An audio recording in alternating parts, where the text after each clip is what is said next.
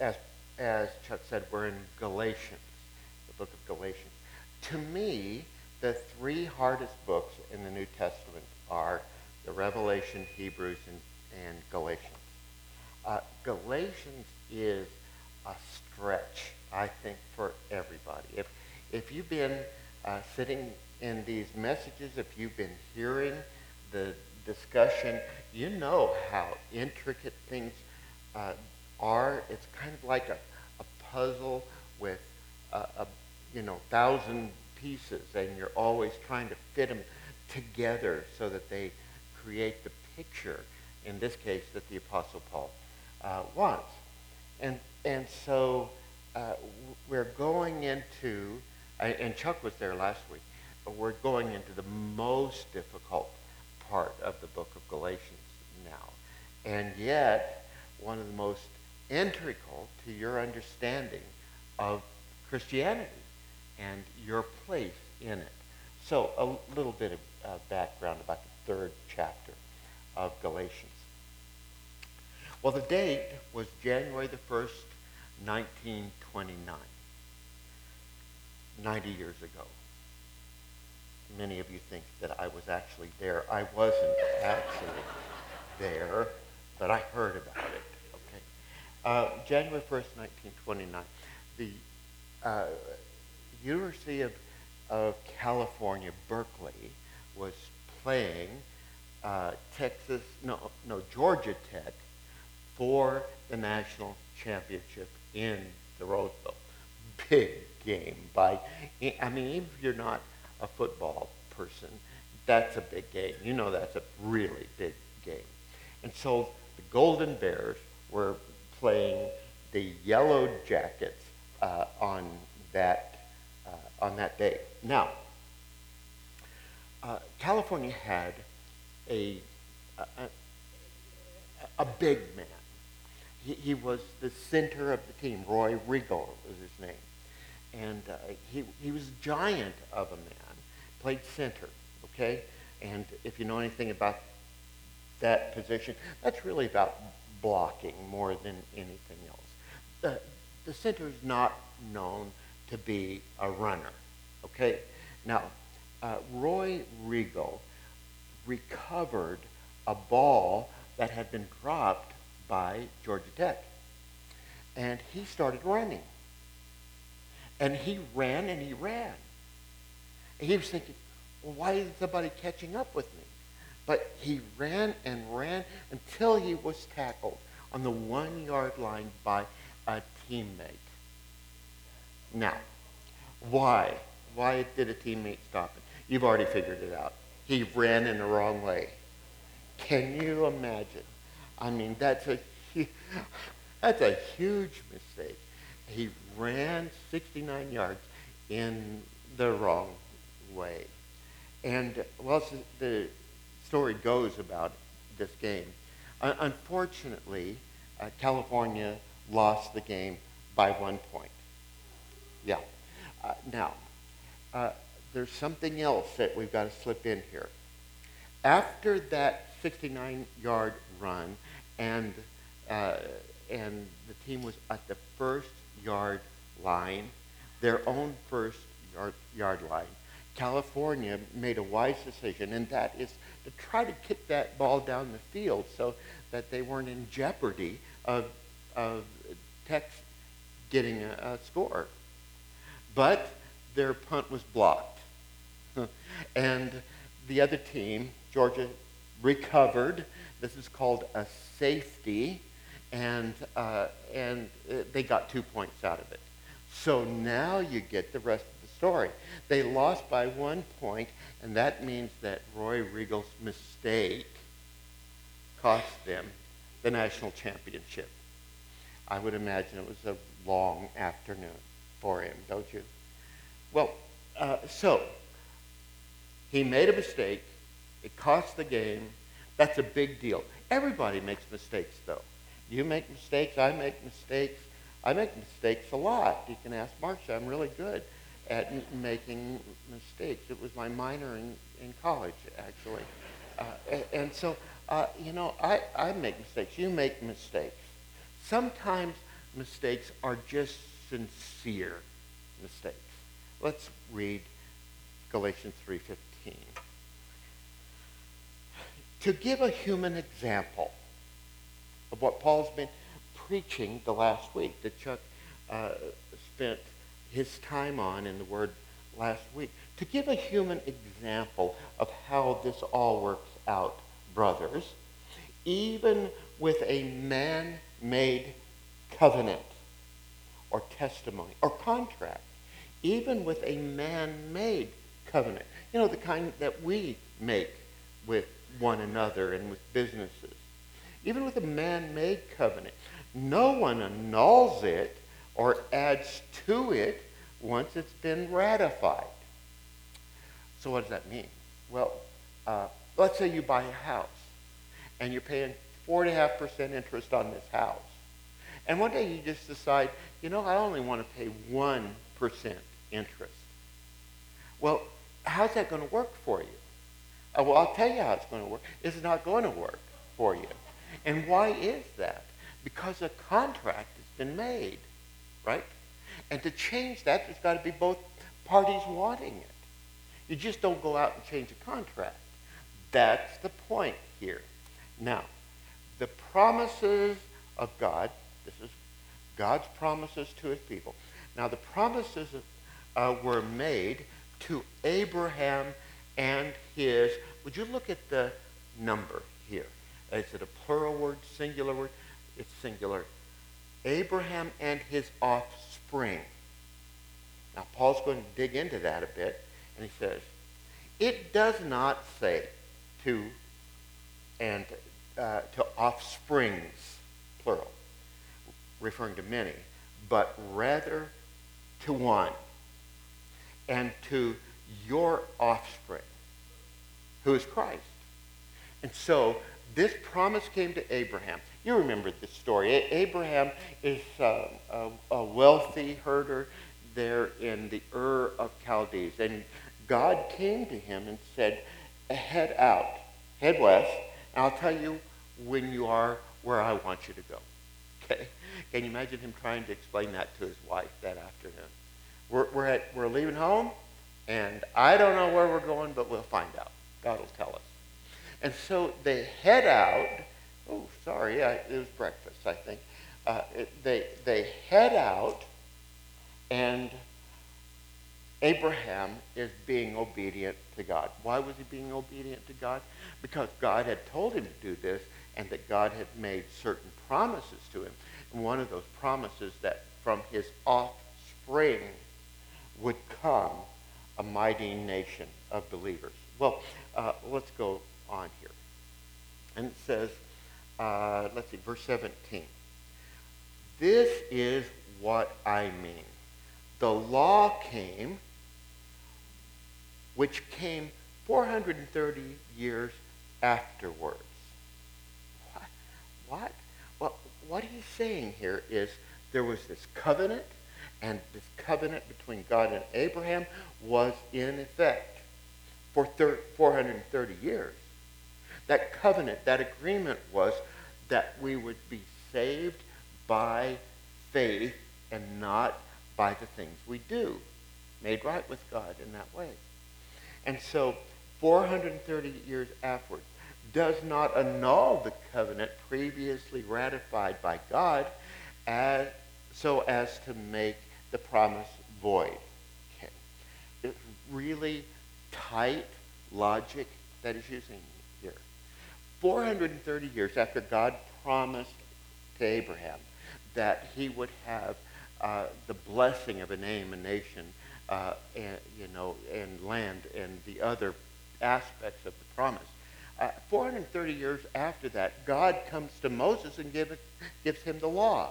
And the law ends up to be the book of Genesis, Exodus, Leviticus, Numbers, and Deuteronomy. The law. And so this law is given, but Paul says, now listen, this does not annul the promise that had already been made to Abraham. This is still in effect. And so he goes on. This is what I mean, verse 17. The law which came 430 years afterward does not annul a covenant, a contract, previously ratified by God so as to make the promise void.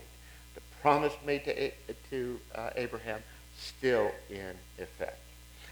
4, if the inheritance, that would be what Abraham was promised, for if the inheritance comes by the law, it is no longer comes by the promise. So God makes an Abraham a promise. And that promises salvation by faith. And so now God's given the law, but if he gives him the law, the Abrahamic covenant's still in effect. It no longer comes by a promise, the promise of salvation by grace, but God gave it to Abraham by a promise, meaning it's set in stone, so to speak. Well, people make mistakes, as I said earlier. Some are little mistakes, some are big mistakes. There have been crazy people driving the wrong way on the freeway recently. That's what I would call a pretty big mistake. Well, when it comes to your spiritual life, though, a mistake here has eternal ramifications. And so the Galatian church was making that size of a mistake. How did this all happen? Well, Pastor Chuck has been telling us how it happened. Teachers came into the Galatian church. They're called Judaizers. And their mistake was called Docetism. Now, these Judaizers believed this. They believed that people could be made right with God. But it would have to be by faith and by works. Both faith and works. The faith and the law, if you would. I want to define a couple of terms that we talk about a lot in church, but maybe not always understand exactly what it means. Let's take the term law, for example. What is that? Well, it's more than just the Ten Commandments. All right? Here's a definition. The law is those Old Testament decrees and commands that show us three things. The holiness of God, number one, reveals what God expects of those who follow him, number two, and number three, it confirms that we cannot obey our way to God. All right. Now, that's what I have to say to you today, but I want to work on it more. There is one reason that Jesus came to our earth. We believe that Jesus came to the earth. Why did he come to the earth? He came, in part, to live that law, the law of God, that's given for those three reasons.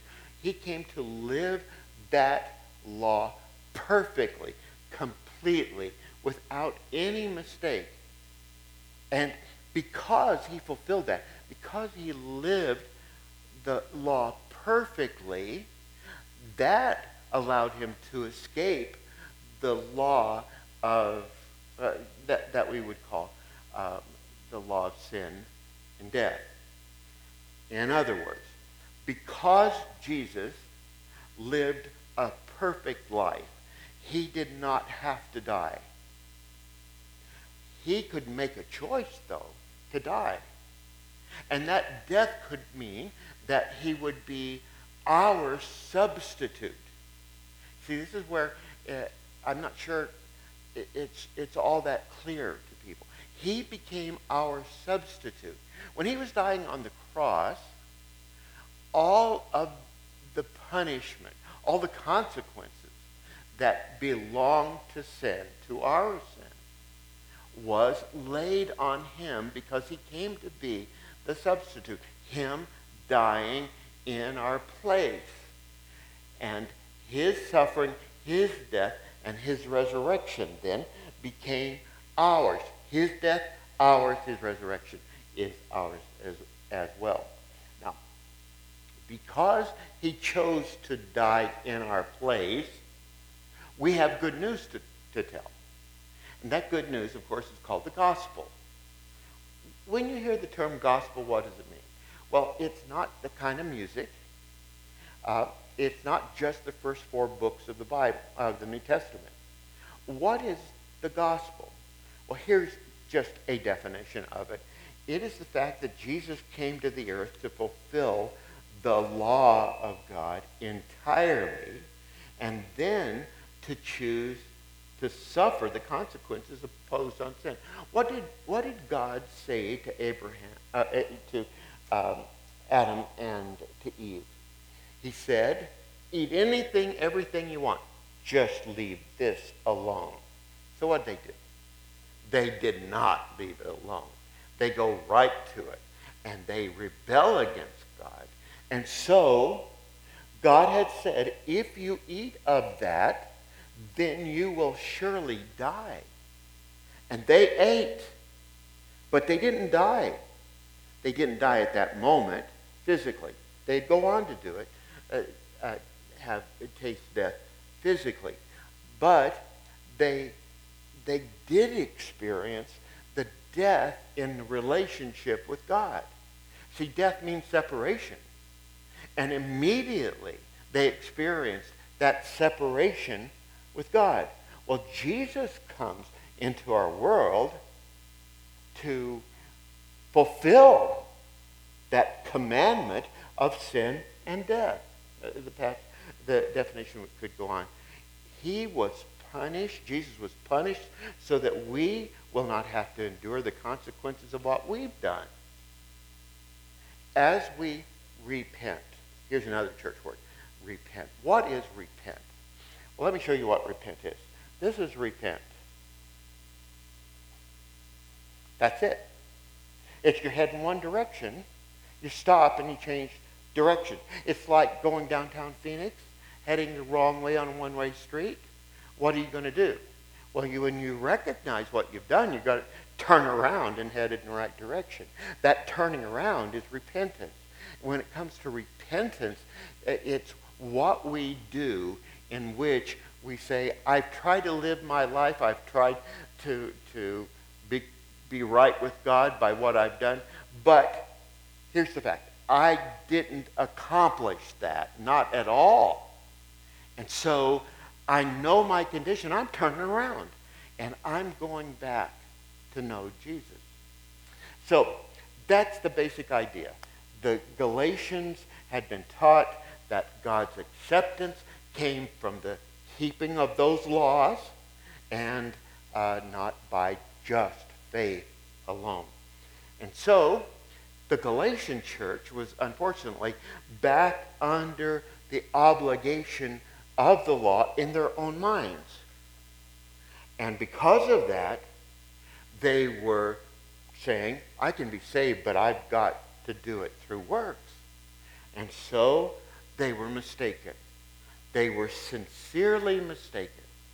But this was a huge mistake spiritually for them. All right. So let me kind of recap this. The teacher came, and by the way, teachers like this have flooded the church today. You can go to most any town and most any church and find that there are people preaching this same thing in some way, that you have to come to Christ by faith and by what you do. You can hear it on television, by television preachers all the time, okay, to one form or the other. And so it's not like it happened back then and it's not happening now. It's happening now every bit as much as it did then. And so they were teaching that God made this covenant with Abraham. And God's grace allowed Abraham to be saved. How? By faith. Romans 4:3 says this. Abraham believed God, and it was counted for him for righteousness. In other words, salvation, God said salvation would be by faith and not by works. So this 430 years later, God gave the law. And God gave the law to Moses. And, all right, the point here is that many people believe today that in effect, that the law replaced, that it annulled the promise that God had made to Abraham. Is that clear? Is it making any sense? I hope so. They believed that salvation came from law keeping. In other words, they believed that the law, that the promise made to Abraham was no longer in effect. And so the Galatians believed that you can obey your way to God. In other words, the law was annulled by the new covenant, and that new covenant was with Moses. But in today's passage, Paul's arguing, and he's an incredibly smart man, great education, and God's power was clearly upon him. And so he's going to argue. He's going to use logic here. And his argument is that you cannot unilaterally change a contract. You can't just start paying 1% on your house loan. But instead, God never changed that promise that he had made to Abraham.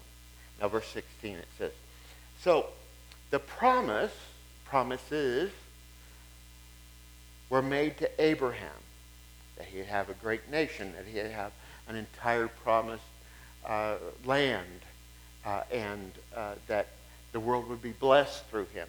And now the promises were made to Abraham and to his singular, to his offspring. It did not say to his offsprings, Paul says, referring to many, but referring to one. So what does that mean?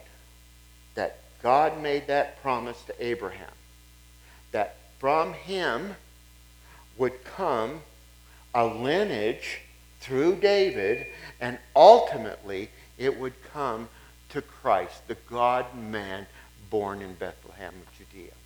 All right, so Abraham's offspring was Jesus. So what does that mean to us? What's the result of that? Well, it means that Jesus fulfilled Abraham's promise, the covenant, the contract. And while he was doing that, by faith, he also came along and fulfilled every one of the laws of God. Every one. He failed in none.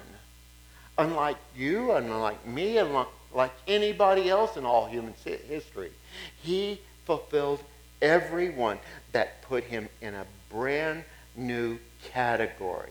And that category would be, he would be able to choose to die on our behalf. So if we repent and believe that what he did was to take the punishment for our own sin, the benefit of that punishment, that the consequences of the punishment that he endured, now he endures for us. So we are saved by God's grace through faith in Jesus, not by being good and keeping the rules. Jesus kept them for us. And what does that mean to us? Well, all right. It means that the covenant with Abraham, which is salvation by faith in God, that the covenant that was given to Abraham, which is salvation by faith and not by works, is our promise. See, that's how it came about. Now that's our promise. And because Jesus is Abraham's offspring. I know I'm being redundant, but it's difficult, and so let's be redundant. Because Jesus is Abraham's offspring, because Jesus fulfilled the law completely, because Jesus said what we must do is repent and believe, and then the benefits of his sacrifice, become ours. Salvation by faith in Jesus and what he did. And so, the gospel has overcome the law, you see. Now let's read just a little bit more. Verse 19. Why then the law? Now that's a totally logical question. After all, if the promise to Abraham was still in effect, and it was, if it's still in effect, then why in the world did God ever give us the law anyway? Would be the argument the Judaizers would have.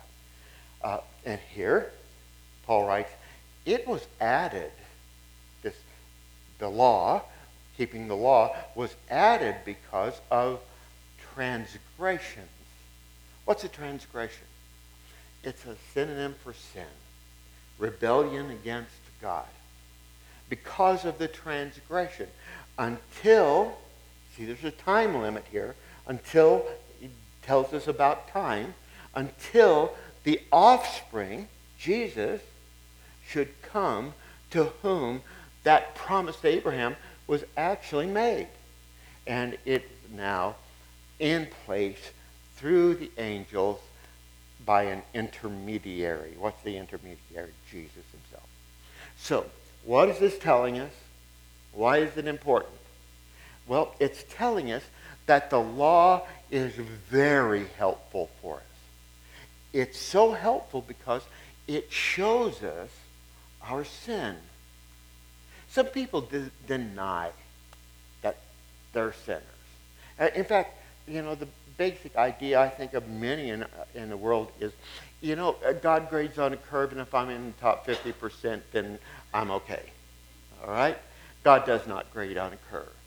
All right? Not at all.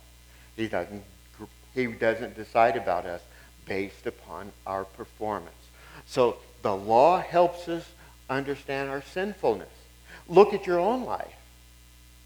In light of the law, look at your own life. What do you see? I'll tell you what I see. I see sinner. And don't take that personally. I'm one too. All right? We are sinners. We are rebellious against God. We want to do our own thing, go our own way. We want to be in charge of our lives. And so the law helps us see all of that. It calls us to look at ourselves. And the law shows us also that Jesus did it for us, as I've already said 4 or 5 times. Verse number 20. Now, an intermediary, the mediator between God and man, implies more than one, but God is one. Jesus is one as God. Is the law then contrary to the promises of God? God gave this promise to Abraham, and then these laws came along. Abraham's promise was salvation by faith, and now these laws come along.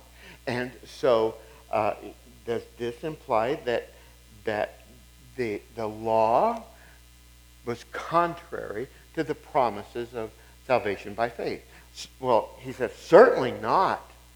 In fact, if you look at it in the language of the New Testament, it's screaming. Forget about it, is what he's saying. For if. If is a little word that we jump over so easily in our Old Testament and New. It's huge, all right? Look at how important it is here. For if a law had been given that could give life, eternal life, forgiveness of sin, that could give life, then righteousness, fulfilling that law, would indeed be by the law. But Scripture, the Scripture imprisoned everyone under sin so that the promise by faith in Jesus Christ might be given to those who believe. In other words, if the law had been given, if God could make a law that if you keep that law, it will make you right with Him. If he could have given a law, you just do this and you're going to be right with me from now on, he would have. But you see, we wouldn't even keep that law. We're rebellious. We wouldn't even keep that law. And so God gave a promise. And that promise is that Abraham was made right with God by faith, and so are we. Another way to put this real succinctly would be, we're not saved by doing good works. But we're saved by faith. But after we're saved, then God will give us the desire to do good works. Application. How do we go about trying to apply something like this passage anyway? I mean, what does it really mean to you and me as we living today? Well, number one, if you have the impression that you can be baptized, and that'll make you right with God, or you can join a church, and that'll make you right with God, or you take communion, and that will fix your relationship with God and make you eternally secure in it. If that's your view, hey, you're wrong. You're sincerely wrong, but you're wrong.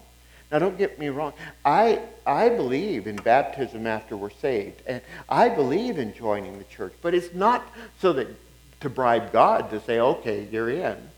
Not at all. We do it because we love the Lord, and his presence in us leads us to do right.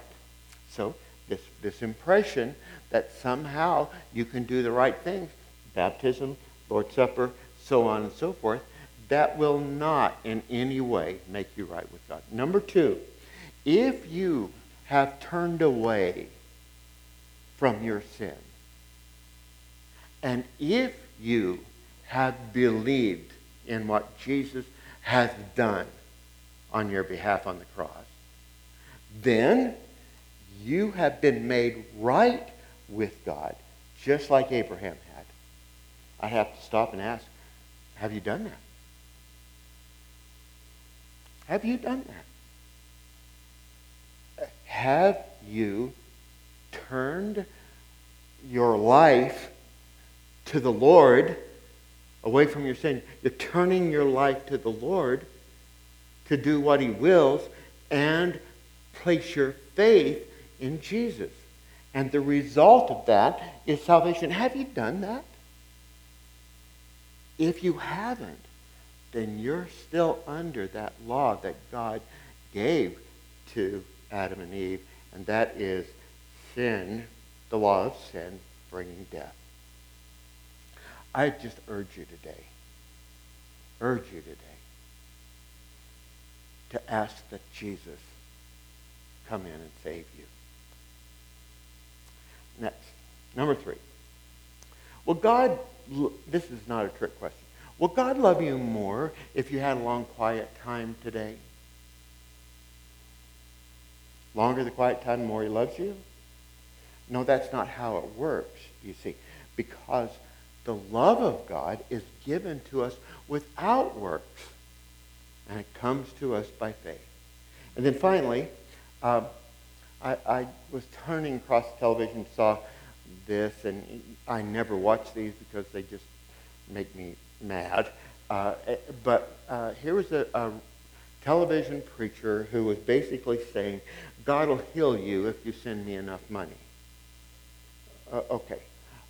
So can you send that radio preacher enough money to make you right with God, to bring about his blessings in your life? No, you can't. Again, forget about it. That's not the way it works. It works like this.